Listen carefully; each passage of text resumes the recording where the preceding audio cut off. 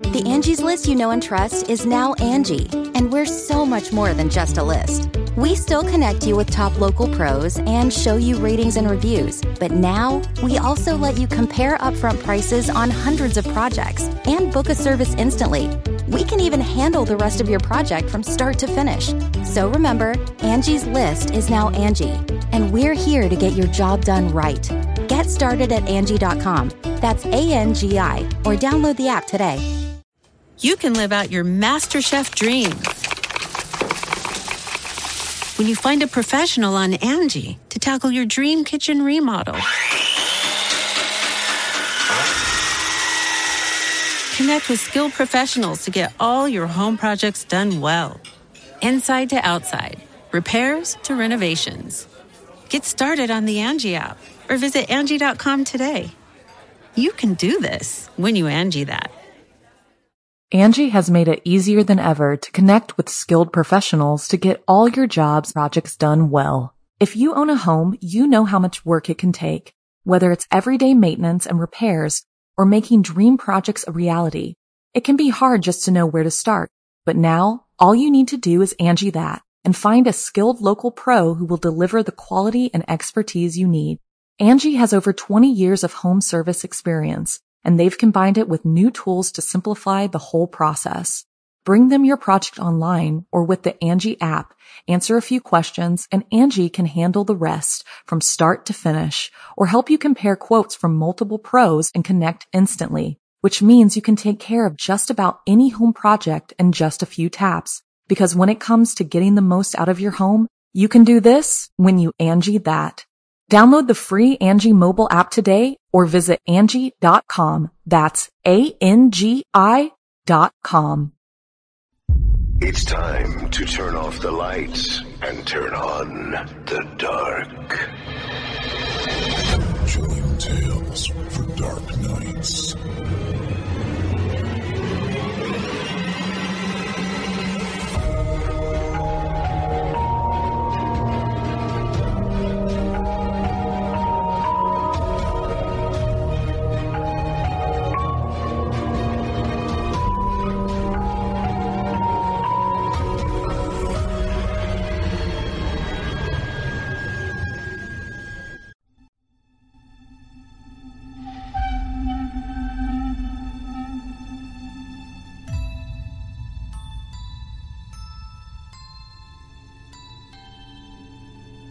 Good evening, listener. You're listening to Chilling Tales for Dark Nights.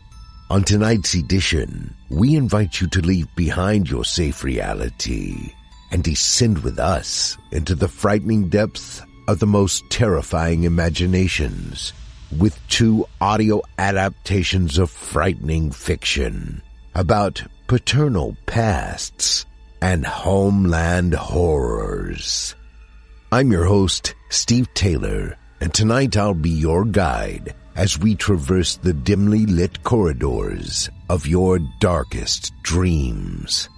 Joining us tonight to help bring to life the frightening fiction of Luciano Marano and Dan A. Cardoza are voice talents Justin Reynolds and Trevor Rhines. Now, get your ticket ready. Take your seat in our theater of the minds and brace yourself. It's time to turn off the lights and turn on the dark. Our first tale of the evening is written by Luciano Marano and is performed by Justin Reynolds. They say one thing a growing boy never forgets is the day they find out their father isn't as heroic as they think they are. Sometimes when the mighty fall, they fall hard. Now, without further ado, I present to you My Father's Monster.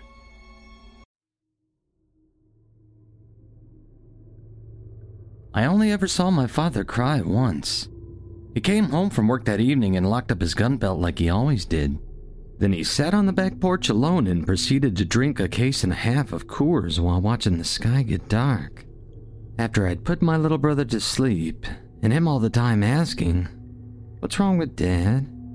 I went out back to look at my father. He was sitting in an old lawn chair surrounded by empties with his head in his hands, making small choking noises. Standing behind him, I thought at first he was throwing up, but when I moved a little closer, I saw that he was crying. I'd never seen him like that before, not even when Mom left. I didn't know what to do, so I turned around and went back inside. I laid awake for most of the night until eventually I heard him stumble inside. The screen door screeched and slammed shut behind him. He was asleep on the couch, still in his uniform, when we left for school the next day. My father liked his beer, but I hardly ever saw him drunk. I could always tell the few times that he did get drunk, he would talk slower and smile more. But being drunk was not a luxury he afforded himself often. He used to say that the sheriff was always on duty, especially in a small town like ours. Many times when I was a kid, I remember being woken up by the phone ringing in the middle of the night, somebody calling my father. I remember him talking on the phone, always too quiet for me to make out his words, but still hearing his voice. I would listen to him get dressed and put his boots on, then the screen door screeching as he left. Usually he would be home before too long. It was a small town and people tended to call the sheriff for every little thing. When the phone rang in the middle of the night like that, it was usually just a fight down at the All-Stars Saloon, maybe an accident out on the highway. He usually got called in for that stuff too. To see my father cry was to me a very strange thing. He always seemed so impossible to hurt. I once saw him pull a fish hook out of his own hand when my brother didn't look back before casting and accidentally hooked him. There was blood all over the place, but he just pulled it out and wrapped his hand in a rag. He told my little brother to be more careful. Once while putting up Christmas lights on our own house, he slipped and fell off the roof. He didn't even wince when he got up, and he drove himself to the doctor with a broken arm. There are all kinds of pain though. I didn't know that then, but I surely know it now. My father never cried when he got hurt. That kind of pain doesn't bother a certain kind of man. It wasn't until later that I found out what kind of pain made a man like my father cry. It wasn't until later that I found out what happened that day at work. The monster had already eaten 3 people. That's what all the kids say anyway. Before old man Sanderson brought it to his reptile zoo. Way back when the highway still ran through town, the monster had eaten 3 people down around Lake Okeechobee. When it was finally caught, they say it took 24 bullets just to knock the thing out. They say it took 2 pickup trucks to haul it out of the water. They say it's over 1,000 years old and it can eat a grown man in 2 bites. The monster, a 16-foot-long alligator, lived in a cement basin behind the zoo. There was a high fence around the pool, and also a patch of grass for it to lay out in the sun on. Old man Sanderson used to feed it scraps he got from the butcher shop in town. Chunks of rancid beef and pork that went bad before people could buy it. The transportation people used to give him bags of roadkill they'd scraped up too. The monster would eat anything. My father once said that people used to come from as far as Texas to see the monster before the highway moved. It was, he said, the largest living alligator in the whole country. That anybody had caught, that is. The zoo was a cheap and dirty roadside attraction. Old man Sanderson had the mind for business, but not the discipline. There were a bunch of aquariums full of snakes and a fenced-off area of grass where he had these 3 big ancient tortoises roaming tiredly around. Kids could climb in and pet them. He sold t-shirts and wooden snakes that slithered through the air when you held them up by the tail. He sold maps and alligator jerky. He sold soda and water to the tourists before they got back in their cars. Mostly everybody came to see the monster. My father took us out to see the alligator one time that I remember. I stood by the fence looking so hard for it, and I didn't see anything.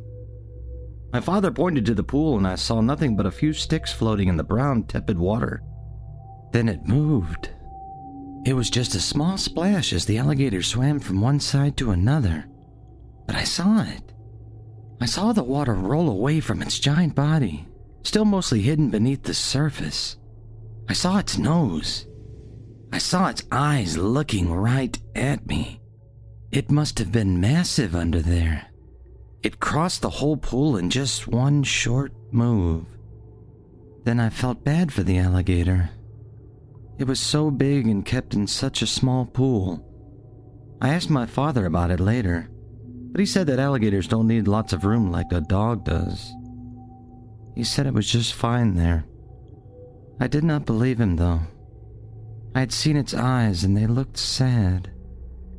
It was scary to me to think that I could be so close to something that big and not see it right away. It was almost like it didn't want me to see it. My brother was just a stupid little kid, and he asked Old Man Sanderson why he had to lock the gate since alligators don't have any hands. The old man just laughed and said that when a creature has lived as long as that old gator has, he learns a thing or two, and maybe we'd be just better safe than sorry. I did not know the kid who got eaten. Depending on who you talk to now, he was either going to Atlanta with his parents or spending the summer with his uncle in Pensacola when he came to the zoo. The paper just said that he was 6. My father never said anything about any of it. Nobody knows for sure why the kid was at the zoo that day, and nobody seems to know how he got past the fence. Like I said, it was a cheap and dirty roadside zoo, but there was a fence. There was a gate near the back by the pool, but it was padlocked and only Old Man Sanderson had the key to get in and feed the alligator. Maybe the lock was broken. Maybe there was a hole somewhere in the rusty old fence. Maybe the monster just got right up out of the water and opened the door himself. I guess it doesn't make any difference now. It doesn't matter how many times I hear the story told and retold. What happened next is always the same. I guess that must mean it's true. They say the little boy stood there next to the pool of filthy brown water, and just for a second it looked as if the alligator might not be awake. Maybe it hasn't seen him yet. It just laid there in the water so very still, like it wasn't even breathing. Its eyes were closed, they say. The boy stood there looking at the gator for a long minute. Then he turned around as if to leave, standing there looking back toward the fence with his back to the monster. They say that he waved, but he never got to take a single step. In a split second, with a great splash, the monster had him between its teeth. The boy screamed as the teeth sank into his back and stomach. Then the beast slid back into the water, dragging him along. They both went under and everything was quiet for a really long time. I understand that alligators kill their prey with either a quick neck-snapping attack or by holding them in their vice-like jaws and drowning them as they roll over and over in the water. What I've never heard of is an alligator taking its prey hostage before. I am taken to understand that sort of behavior would be beyond the intelligence of such a creature. Still, there are things in nature that can't be explained, and maybe every creature is just as smart as it needs to be. The boy did not die right away, amazingly. The monster must have let him loose because the boy climbed out of the disgusting water onto the patch of grass behind the pool. He was choking and gasping and screaming and bleeding, and the alligator was swimming back and forth below him, making a terrible hissing sound and watching the fence, almost like it was pacing. By the time my father arrived, it had become apparent that the monster was deliberately keeping the boy trapped. When Old Man Sanderson came through the gate with his pistol, the alligator thrashed around and lunged up out of the water toward him. Getting off 2 shots before being chased back out of the gate, the old man must have realized it would not let the boy go so easily. My father had brought his large shotgun, which he carried with him as he walked alone through the unlocked gate. The gator was lying in the grass on the far side of the pool next to the boy, who some say had gone quiet at this point. My father stood on the other side of the pool and raised his gun at the monster, then paused. The monster raised its head, mouth open wide, staring right back at him. That awful hissing sound began again, like air escaping from a giant tire. Sometimes I wonder what my father was thinking about just then. I wonder what he was feeling when he drew on that alligator. He paused for what they say was a long time. I imagine him looking into those gator eyes, the same sad eyes I saw looking at me from the dark water. I think about that and I feel scared. I feel tricked. Now, I don't think that the alligator was ever really sad. I think it was smart enough to lie, maybe. I think it wanted me to feel bad and get just a little bit closer. Then, too quickly to even be seen, the monster snapped its jaws shut on the boy and lunged toward the pool. My father fired once, twice. The gator's immense body floated in the warm brown water, which was slowly darkening as blood poured into it from the gaping wound in the monster's head, a large crater of gore just above the creature's left eye. My father walked to the side of the pool and very calmly shot it 2 more times. Many people have said that if my father shot sooner, that boy would still be alive. The gator crushed the boy's skull almost flat, trying to drag him back into the water there at the end. A lot of people say my father was scared, and that's why he waited so long. They say that's why the little boy is dead. My father never said anything about it one way or another. I don't think he listened much to those people. He gave no interviews after the official press conference. He was in all the newspapers and even on TV. A lot of other folks say he was a hero for killing the monster after what it had done. I don't think he listened much to those people either, though.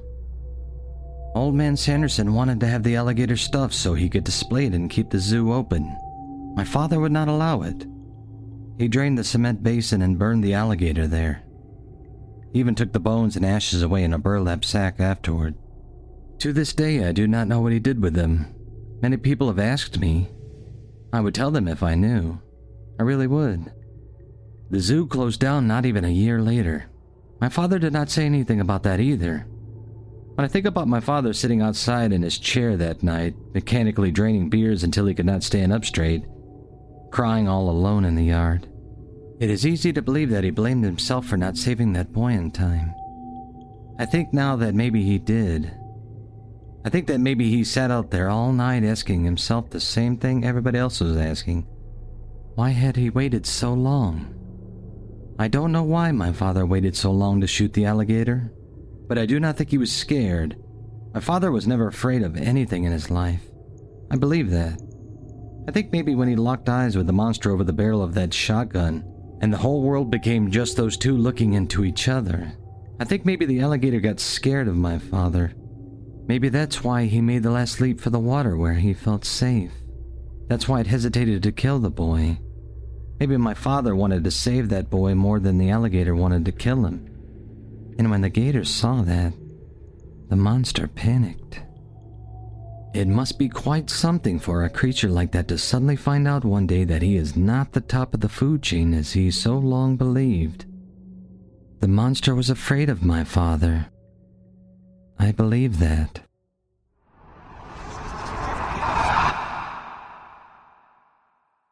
Angie has made it easier than ever to connect with skilled professionals to get all your jobs projects done well. If you own a home, you know how much work it can take, whether it's everyday maintenance and repairs or making dream projects a reality. It can be hard just to know where to start, but now all you need to do is Angie that and find a skilled local pro who will deliver the quality and expertise you need. Angie has over 20 years of home service experience, and they've combined it with new tools to simplify the whole process. Bring them your project online or with the Angie app, answer a few questions, and Angie can handle the rest from start to finish or help you compare quotes from multiple pros and connect instantly, which means you can take care of just about any home project in just a few taps. Because when it comes to getting the most out of your home, you can do this when you Angie that.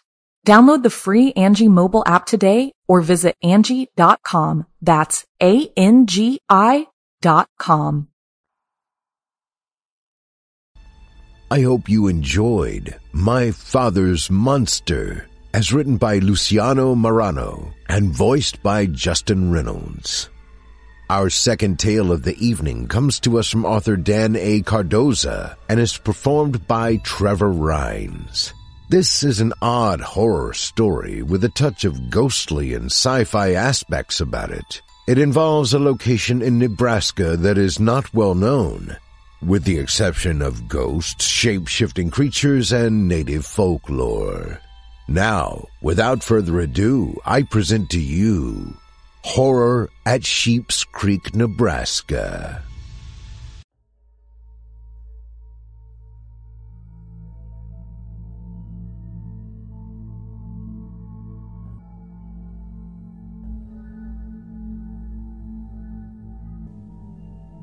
The boys had one thing in common.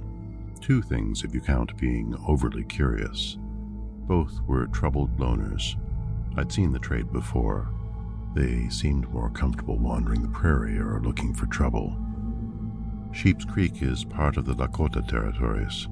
The territory belongs to our ancestral tribe. Sheep's Creek Formation is located here. The region of Sheep's Creek is home to this geological gold mine of digs from the Neogene period. The Neogene period included the woolly mammoth and horses the size of small cars. The land exists in western Nebraska, somewhere between here and there. Sheep's Creek has a dark reputation. People have gone missing there for years. The locals refuse to admit there's a problem. They don't want to disturb the paranormal income stream. Since perpetuity, our people have lived peacefully with the region's celestial ghosts, Wanachi. But this story is not about me, spirits, or the time-space continuum. It's about two boys. They'd visited the abandoned Johnson farmhouse on multiple occasions. What was left of the farmstead was located in the central plains of western Nebraska, near an area known as Sheep's Creek. The ghostly buildings of Sheep's Creek are located a little north of Scottsbluff, Nebraska, a region well known for sugar beets and sugar beet processing factories. Over the many storied years, most farmers found it impossible to make a living in the area. Corporate farming has taken over. Running a small farming outfit took more work and was physically demanding. Not even when drunk, no acre of geography in the region could force a smile on the face of a small farmer. Summers were hell. Winters were hell, only colder. The Johnsons packed up and left years ago. At least, that is what the locals will tell you. Charlie's father, Ebed Abner, had slowly become one of those failed farmers. He had to supplement his meager income by working part-time at minimum wage at the local sugar beet plant, Western Sugar. Ebed had abandoned Joy years ago, though he didn't know it then. Infertile land will do that to you. He'd taken over the rundown farm from his dead father, Ezekiel. It was a prairie tradition. Ebed was a predictable man. Emma saw that as an anchor that was dragging her down. Emma, or M as he called her, always appeared in his nightmares. He was so blue he often slept with one of her empty perfume bottles under his piss-yellow pillow. Ebed had stolen the essence container from her goodbye suitcase just before he'd taken her down to the Greyhound Depot in Scottsbluff. She was hell-bent on proving her intelligence by abandoning the entire family. She left in the winter of 2002. Rats love sugar beets. If you work at Western Sugar and haven't been bitten by a rat, the workers, men and women, refer to you as a pussy. They looked for little William Drake. Okay, maybe easier than they'd look for someone who was likable or had a better social standing, but at least they put in the effort. Billy's best friend, Charlie Abner, 12, refused to search back then. Charlie knew better. That winter seemed colder than ever, but it wasn't. After nearly a year, Sheep's Creek gave up on Billy. Worst, his memory was long gone and buried nearly 2 years after he disappeared. His family was destined never to celebrate one day of his life. Charlie and Billy had explored every inch of the desolate territory near Sheep's Creek. There were abandoned wells to rappel down, deserted houses to explore, and the occasional farm that nature had taken back. As sure as the factory's sugar beet rats gained physical stature, so had their predators. Bobcats became lions, coyotes turned into wolves, and swallows evolved into goshawks. They'd visited the old Mackenzie farmhouse on multiple occasions, Billy and Charlie. Oh, sure, a family had been butchered there back in the 19th century. All the kids in town had talked about that incessantly, but that wasn't the reason they'd loved to explore the old place. Some say Nebraska's only UFO had been spotted hovering over the fallen Mackenzie shitstorm. But that wasn't the only reason the two boys loved the imploded wooden graveyard farm. It's what they imagined lived inside the main farmhouse. Fickle Natalie Clements ignored the doctor's recommendations down at Scotts Bluff Medical. She was a protective mother. "It's just in case that goddamned rat had rabies," said Dr. Vindrickson. "We better schedule your daughter for a series of required shots in Omaha, Mrs. Clemens." "Hell nah, Dr. Vindrickson. From what I've heard, those shots are some painful shit. The needles are about a foot long." Facing such resistance, all the physician could do was patch up the young girl. It wasn't pretty. He had a hunch none of this would end well. Within a month, Mother Natalie wouldn't ever be fickled another day in her life again. Her daughter, Sue's lips had swollen so much that they exploded. Natalie couldn't get enough iced water down her daughter's throat. The family ordered the caretaker to keep the lid on the casket closed at the funeral. The day the girl was buried, a local preacher said some excellent words over her, and for good measure, he threw some dirt in the rocky hole. She was buried in the Sheep's Creek Presbyterian Church Cemetery. On that gray day, sadness hung in the sky like a dark gray bridge about to collapse. Reverend Sparkles never mentioned the oversized rats once. That was in 2006. Over time, Billy and Charlie learned a lot about the oversized rats. They were everywhere, but mostly at the local sugar beet factory. At Western Sugar, they mostly dined on sugar beets. Not just sugar beets, but some of the largest and sweetest sugar beets on the planet. If sugar was cocaine, those damned rats would be constantly jacked up. The rat problem was so bad at the factory that the top boss in Omaha had actually assigned the plant mechanic an additional work function. He was ordered to prioritize his work based on the number of rats that needed killing. The other workers gave him the extra title of Pyramid Head, just like the vicious killer in the popular video game Silent Hill. Pyramid loved his new work title, by the way. Mr. Pemberton was one hell of a mechanic and an even better butcher. He killed giant rats in a number of disgusting ways. Most thought of him as sadistic and that he took his extra work assignment too personally. Pyramid Head could fix anything that ticked or clanked funny, except when his heart ran out of gear oil. They'd found Pyramid Head, at least most of them, deceased under a well-greased conveyor assemblage that had frozen up. It was on a late Saturday night. His face was mostly eaten away. Somehow he'd fallen into a mess of rusty moving metal parts that tossed him around and chewed him up pretty good.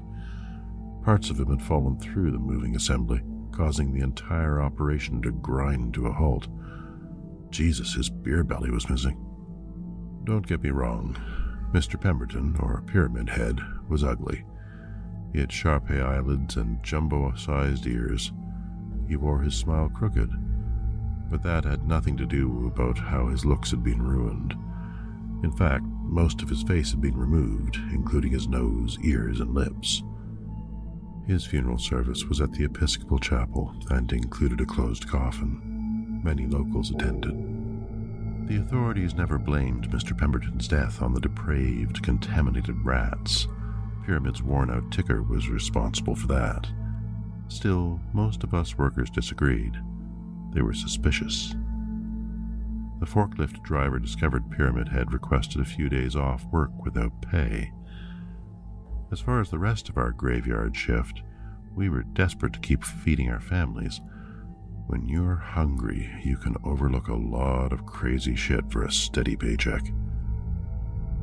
Rumors of celestial beings and the horrors of furry creatures blew in off the Great Plains that winter in gales.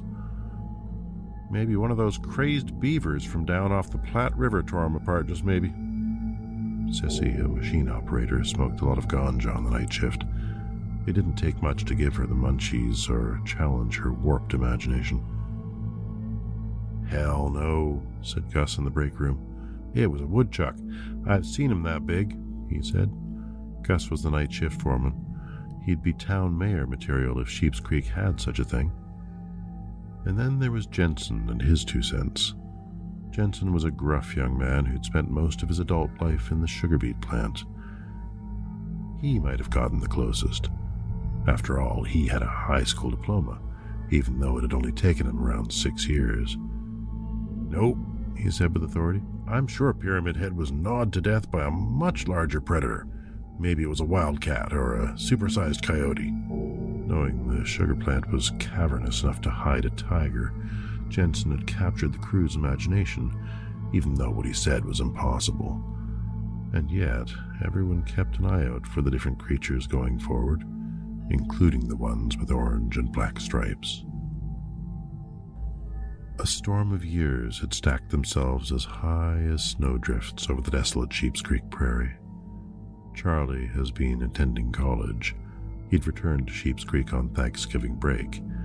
He was in his 3rd year at Wayne State. He had yet to decide on a major. Charlie was cautious, not knowing what the future held.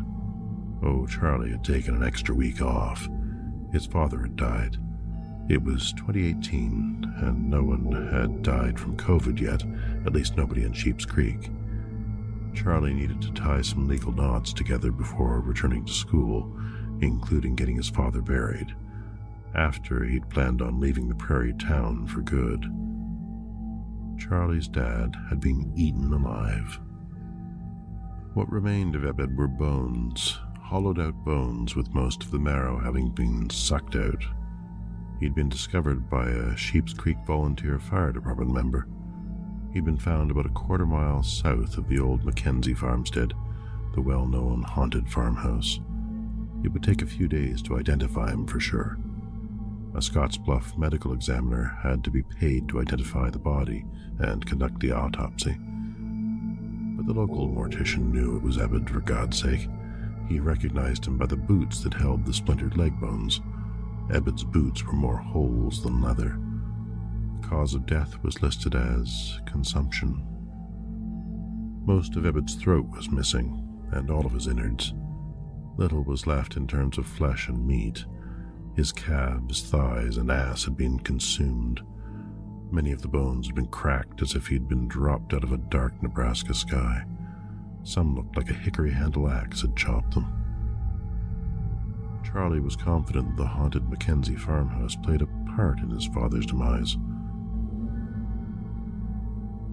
Before Charlie entered the ghostly farmhouse, he cracked open the double-barreled 12-gauge shotgun he'd retrieved from his old bedroom closet. He'd killed plenty of bad angels with the powerful gun. Charlie and his father, Ebed, had often joked about how beautiful pheasants were, all dressed up in their freckled red, green, and translucent feathered capes. "They looked like angels, Pops." The words circled inside Charlie's skull like a rollerblade grudge match without a proper exit. He removed 2 buckshot shells from his canvas coat pocket, dropping his gloves in the snow. Thunk, thunk. Each yellow cylinder seated itself in its barrel with only the brass rim saving them from falling through. Charlie snapped the barrel shut. Clack. Next he calculated his steps up to where a door once hung. With both feet on the threshold, he reminisced about the rotting stench of the farmhouse. He also caught a whiff of freshly baked biscuits on a different wavelength, recently removed from Time's oven. He peered deeply into the kitchen where he imagined a family breakfast. Around an old farmhouse table, a family was smiling and laughing. With a resounding screech from above, they all disappeared. It was still there, the evil presence he and Bobby had discussed. Charlie strained against his thoughts, finally pulling them out of some dark wormholes. He remembered hearing about the Mackenzie family and what his father had said was left of them. He picked up the scent of blood from under the kitchen floorboards. Mackenzie's, at least most of their plasma, had been mixed with frozen dirt below. It was coagulated and sappy. Charlie cracked the barrel open again. Snap. He needed to reassure himself he'd loaded the gun outside in the cold Nebraska winter. He needed to prove he wasn't hallucinating. His hands ached. His fingers were purple, gloveless. And there it was again, that exciting sound. Charlie had always interpreted the sound as something that came from a dragon. His friend Billy had heard the sound, and he'd sought out the danger on his own like a moth to a flame. Charlie stood silent at the base of the common stairwell and gazed upward. There was a fetid smell. It was fresh rat blood. He had experienced it once when he and his mother had dropped his father's lunch at the beet factory. The beet factory was nothing if not a sweet mix of sugar, rat guts, and rat shit. Nothing moved at Western Sugar Beet Factory unless it was greased with the scent of rats. Large, impossibly sized rats the size of vicious bulldogs. Each valve, switch, and gear had been lubed with their greasy decay. Unless you were new at the facility, killing rats at Western Sugar was something you did to keep your job. The parent corporation had no time to wet nurse any of its employees. Production was life. Westerners spent more on death bait than on fake gold retirement watches. Charlie thought the sound was somehow different this late in the day, though. It was more guttural and disturbing. He licked his lips as he placed one boot over the other up the wooden steps. He wiped the nearly frozen snot from his upper lip using his nearly frostbitten hand. He felt his lips. They were numb. Charlie imagined each step a wooden drum, each step leading him closer to the hangman's gallows. The floor in the master bedroom buckled and creaked. The wind howled down the stairs, cold and alien-like, an iced cold stream from another planet. Icy fingers of wind raced down the back of Charlie's flannel collar. His vertebrae were freezing piano keys. The sweet melody of Beethoven's Feuerlies slowly played in his mind. This version was Germanic and dark. They'd both wanted to kill the thing, he and Bobby, for the longest time. It had taken all their courage. But now, Bobby was gone. Charlie was alone. So alone and frightened. Near the top of the steps, light and dark exchanged places. Daylight had thickened into the glue of impending darkness. Impossibly so, the lack of oxygen caused Charlie's fingertips to tingle as he gripped the shotgun's trigger works. Charlie looked down at the gun to draw courage from it. He advanced forward, ever slowly. He stopped at the master bedroom threshold. A door once hung there. Brass hinges are now gone, along with knob and door hinges. He peered into the nearly empty room. Fear coated the back of his throat with the taste of rust and iodine. The room appeared empty, except for a faceless chest of drawers and a crooked family photo on a vacant wall. He lifted his eyes upward. He examined the jagged, body-sized hole in the ceiling. Sundown snowflakes sifted through the ceiling opening. Obviously, the roof had a large hole in it. Something intuitive and ancient inside him had told him to run, that avenging anyone or anything is like a body without bones. It can never exist. It took all of Charlie's strength to shove the laminated vestibule. He stopped shoving just under the gaping black hole in the ceiling. Run, run. Native Chance advised him to run and never look back. His skull was a drum. Charlie ignored the warning signs. He hoisted himself up on top of the dresser. He could hear the shuffling sound in the attack, but he repressed the sound. Next thing you know, he watched himself lifting the shotgun through the opening and placing it on the floorboard above. Using all his strength, he lifted himself through the slivery opening. Somehow, after sitting, he found his footing, standing with the loaded shotgun. He became disoriented and dizzy. The smell of ammonia was feasting on the room's oxygen. Charlie nearly fainted, falling to the floor. On the floor, he began to crawl. He crawled several feet while dragging his shotgun by its barrel. Charlie bumped into what appeared to be a large nest. Raccoons, he thought? But no, the nest was the size of a woodpile. Charlie lost his breath. Surely his ribcage would explode from the anxiety. He placed his left hand on his chest. His chest swelled, deflated, much too fast, he thought. No, he didn't imagine anything. In the dim light, dog-sized carcasses, fur, and the bones of large animals had been strewn over the attic floor. And then there were these pellets, smelly pellets the size of bowling balls with a mixture of jawbones and teeth. He would have sworn they were owl pellets if he didn't know any better. Chatter spilled over the side of the nest. Charlie attempted to prop himself up and peer into the nest. He laid his arm on the edge of it, attempting to pull himself up. Pink, fleshy creatures latched onto Charlie's left arm, all beak and wrinkled leather. Their beaks were scythes.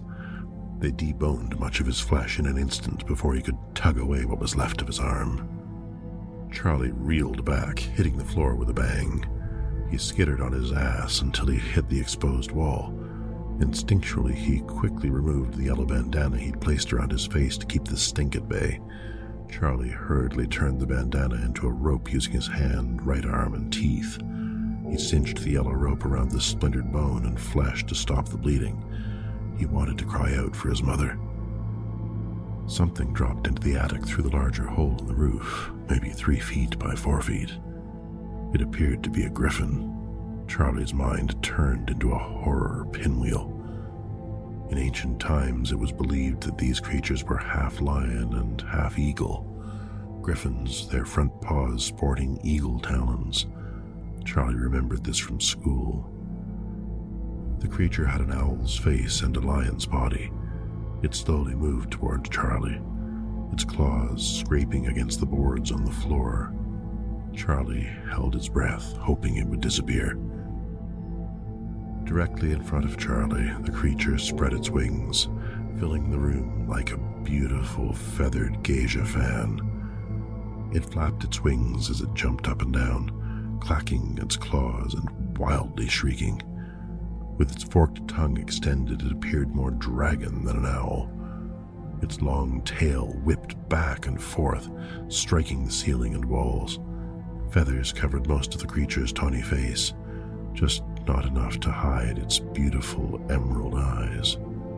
And then suddenly, its shape shifted, drawing closer to Charlie, its face now more rodent than avian. The magnificent beast was so close. Charlie could smell its fleshy snout and the decades of decay between its sharp yellow teeth. The creature gnashed its teeth as it moved forward. Its head was massive, an owl, a rat, and then a lion. Charlie pulled hard on both triggers. In an instant, it was over. The sweet smell of ignited gun smoke bellowed and filled all the grayness of the sizable attic. The monster had fallen against the side wall and pile of decayed wooden rafters. Blood poured from its throat as it gargled and frantically spun out of control, finally stilling. Oddly enough, the first thing Charlie imagined was living a good life, only without his left arm. Somehow he'd manage. Hell no, he'd thrive somehow. He'd eventually marry and have a family of his own. He'd end up anywhere other than the state of Nebraska. And yet, it wasn't meant to be. As the 3 hatchlings tortured their throats for more food, Charlie whispered, "Quiet, quiet, please." Then louder, "God damn to quiet down, you crazed bastards." Charlie wasn't himself. He was enraged. His screaming voice only served to inspire the bloodthirsty spawn. That's when Charlie observed how dark the attic had grown. Something had covered the giant gaping hole in the cedar rooftop above him. Fitting itself through the large hole in the pitched roof, another creature appeared. Only it was larger and fiercer looking. It was the father of whatever had taken his left arm. As his wings receded, the larger beast dropped dog-sized rats into the nest. The nest churned with fur, flesh, and blood. Tar-filled blood flowed over the top of the nest. The muck was filled with squirming maggots. Thinking this new creature must be confused, Charlie watched as it stomped in the blood of its mate. Charlie held his ears as if to keep them from exploding. Decibels of shrill, bone-chilling screeches shuffled the shingles and rafter. Feathers morphed into razor blades and scales as the creature's claws turned into curved knives. Evil's beak was now a guillotine. It quieted and sized up Charlie, all the while communicating. Yes, the creature spoke in an ancient language using silent syllables fully understood by Charlie. Charlie fumbled to reload his Browning shotgun, to no avail. His fingers were icicles. With his right hand, he clawed at the bottom of his brown canvas coat pocket. He'd used up most of his ammo while practicing on imaginary targets. There had to be one last shell. Charlie cracked open the shotgun. He placed the invisible plastic shell in the gun's chamber. He pointed the barrel at the magnificent creature. Everything was possible, he thought. In turn, the entity walked toward Charlie on its paws of knives. It raised the upper part of its beak until its tongue protruded. Charlie swore he was looking into the eyes of a tiger. Charlie pulled the trigger as the monster's face turned into his mother's face, his father's face, and then his beloved friend Bobby's face, the part that remained of it. Nothing. Instantly, the monster relaxed. In Bobby's voice, it spoke. "And so, where did all this avenging get us, Charlie?"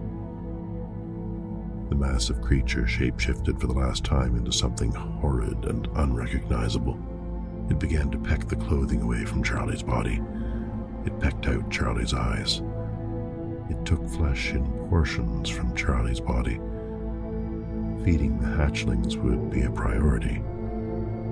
It would be a long, cold winter.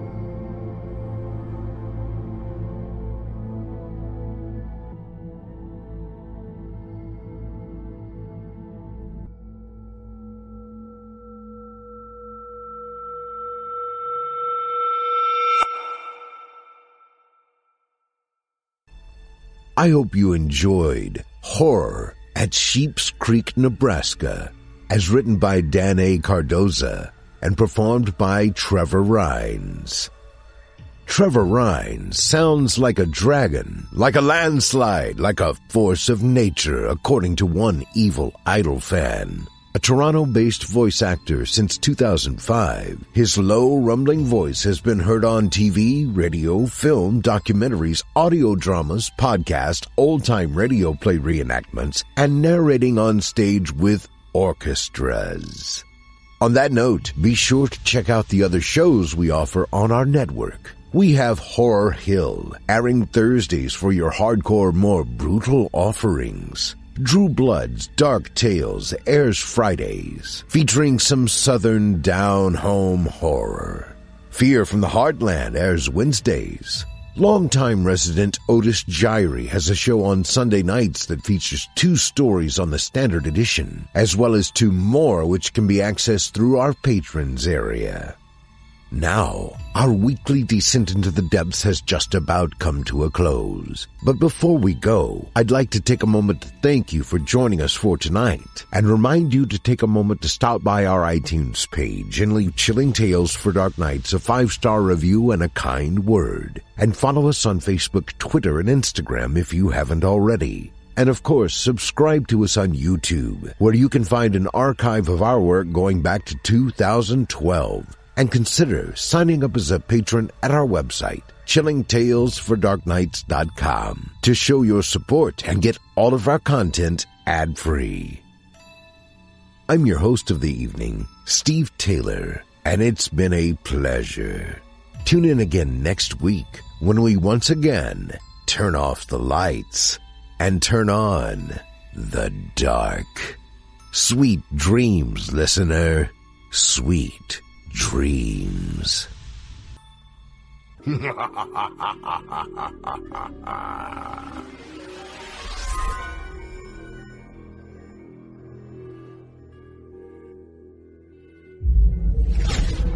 Chilling tales for dark nights.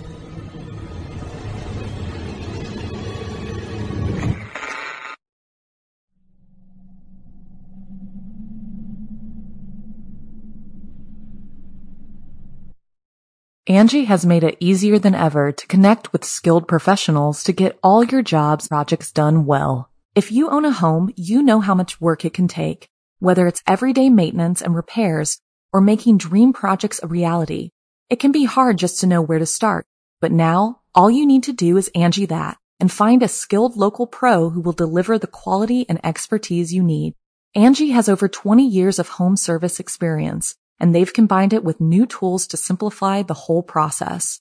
Bring them your project online or with the Angie app, answer a few questions, and Angie can handle the rest from start to finish or help you compare quotes from multiple pros and connect instantly, which means you can take care of just about any home project in just a few taps. Because when it comes to getting the most out of your home, you can do this when you Angie that. Download the free Angie mobile app today or visit Angie.com. That's ANGI.com. You can live out your MasterChef dreams when you find a professional on Angie to tackle your dream kitchen remodel. Connect with skilled professionals to get all your home projects done well. Inside to outside, repairs to renovations.